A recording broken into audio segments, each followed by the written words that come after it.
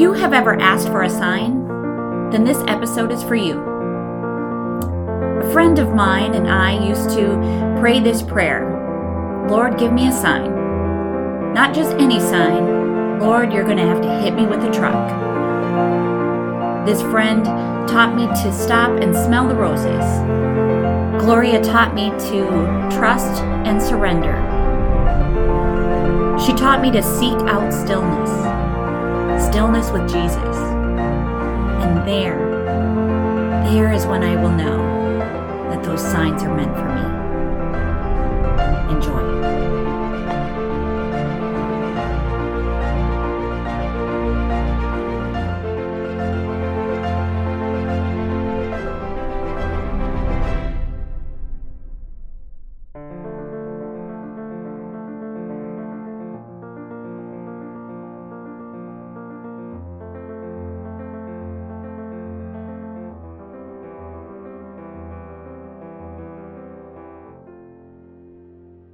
This episode I entitled Holy Spirit Activate.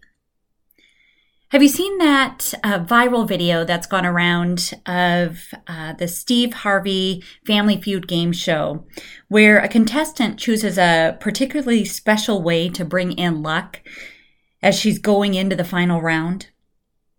She asks Steve to step aside and she begins to chant and dance, Holy Spirit Activate. Well, I thought this was fitting as I've been thinking about how do we access the Holy Spirit? Where does the Holy Spirit reside? And what does it mean? What does it mean for the Holy Spirit to be a part of our life? Sometimes I think we wonder if it will hit us like a hit to the head, or maybe it's just an overwhelming feeling or knowing. In Christianity, we refer to it as epiphany. And I like that word, epiphany meaning a sudden manifestation, a perception of essential nature, or as I like to call it, the aha moment. Have you ever had a time in your life where you were seeking advice or direction, or have you ever asked God for a sign? And you might pray something like, Lord, give me a sign, and then I will know the way, or then I will know you have confirmed that I have made the right decision. And then the sign comes, and you look around and you wonder, is this the sign? I mean, I saw it, but I'm not entirely positive that that was meant for me. So then you go back to prayer and you pray, Lord, would you give me another sign? So that I know this was a sign? We find it so hard to trust today. And with all of the distractions of the world, that's understandable.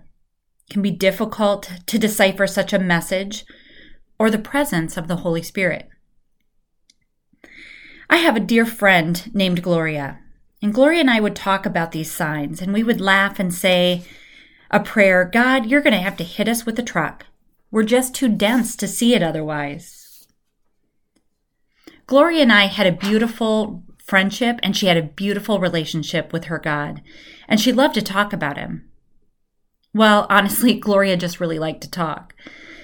I have so many fond memories of our times together, but one time specifically, she taught me a life lesson that I've never forgotten. She and I had gone off to spend the day together. We stopped for coffee, we did a little shopping, and then to lunch. And after lunch, we stopped at a garden center. We were walking around and discussing all the beauty in our garden plans. And my friend advised me to spend a bit more time slowing down and smelling the roses.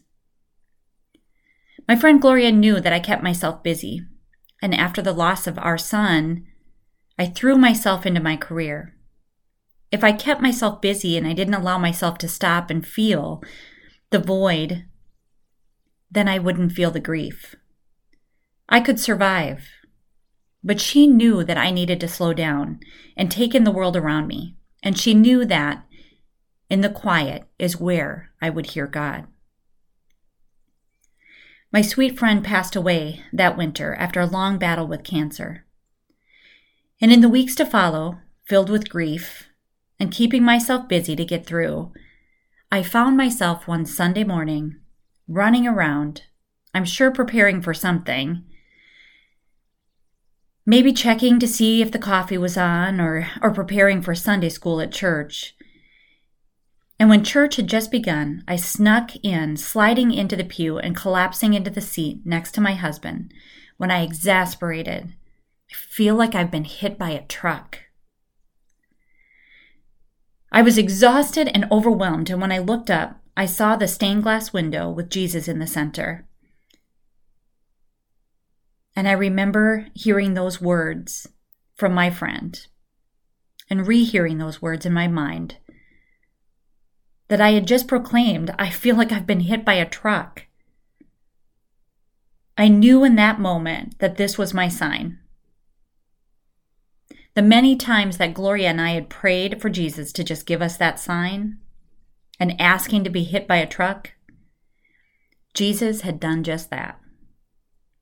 I had kept running. I had kept busy, and it was my way of surviving through the pain of another loss. And my sweet friend knew this was my nature. And just months before her passing, instructing me to slow down and smell the roses. I'm certain that this message was inspired and instigated by my friend partnering with the Holy Spirit to give me a sign that I could not refuse. This is what I know for sure. Hearing, witnessing, and trusting the Holy Spirit at work takes practice and stillness.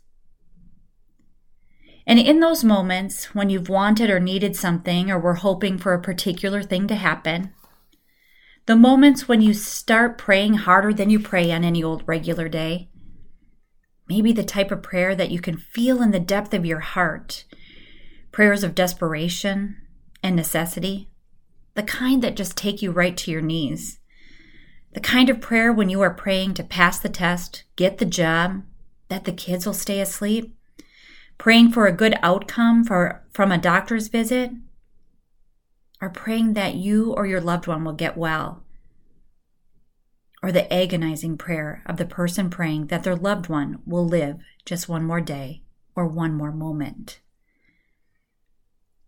Those are the moments we want more than anything to be able to feel the Holy Spirit rain down upon us. And know with the utmost confidence that the message that you hear is meant for you. I pray that when the Holy Spirit falls upon you, it's like a rush of sweet, fresh air. You see, there's going to be times when we feel disconnected from our Maker. The moments we just can't seem to find our way. And this is when we must slow ourselves. Take a moment, sit back, take a breath, and breathe in the answer to all of our prayers, only to realize that the answers have been there within our reach the whole time. The Holy Spirit resides within us, and we can access it without a chant or a dance, but just in the stillness of our hearts. I heard this passage once, and I believe it was from the Course of Miracles. It was a conversation with God, and it went something like this. "Lord, who am I?" I asked. To which the Lord responded, "You are not your body." And again I asked, "Well, if I'm not my body, who am I?" The Lord responded, "You're not your mind." And again I ask, "If I'm not my body nor my mind, who am I?" And again the Lord responded, "You're not your body, you're not your mind, and you're not your soul in the sense that you perceive it." Now frustrated, I asked, "If I am not my body, my mind, or my soul, what am I?" To which the Lord responded, "I am." Now, if you're like me, you're like, what the heck did that just mean? It's way too deep for me to understand. But reading through the lines and studying this passage, ultimately what the writer is sharing with us is that it means that God is all-encompassing. God is not separate from us. We cannot distinguish that God is our mind, our body, or our soul, but rather we are one. Today we live in a world where we reward busy. People remain busy as if it's a trophy for us to show to the world. And with social media today, in our relaxing moments, we have the luxury of scrolling through post after post, comparing ourselves to the highlights of others. The before and after pictures of weight loss, the announcements of a promotion, the filters used for a perfect selfie, the Pinterest-inspired family photos are consistently posted to feed our self-sabotaging thoughts, therefore stealing our peace in our quiet moments when we should be listening to our inner voice and being mindful and grateful for all that surrounds us. We find ourselves instead that we're comparing ourselves to a make-believe world and expanding our inadequacies. When John the Baptist and Jesus traveled to Samaria and they brought upon the people the presence of the Holy Spirit, I believe that it was an aha moment for them. The Holy Spirit's always been accessible, and sometimes we just need a reminder to confirm that we are one. Throughout the Bible, the Holy Spirit is referred to as the breath of God. The Holy Spirit brings life and fills us with the power of God. God is within us, and not only does the Holy Spirit reside within us, it is us. We don't need to chant in order to activate the Holy Spirit. We simply must slow down, slow our bodies, our minds, and just breathe. From my heart to yours, love, Jody.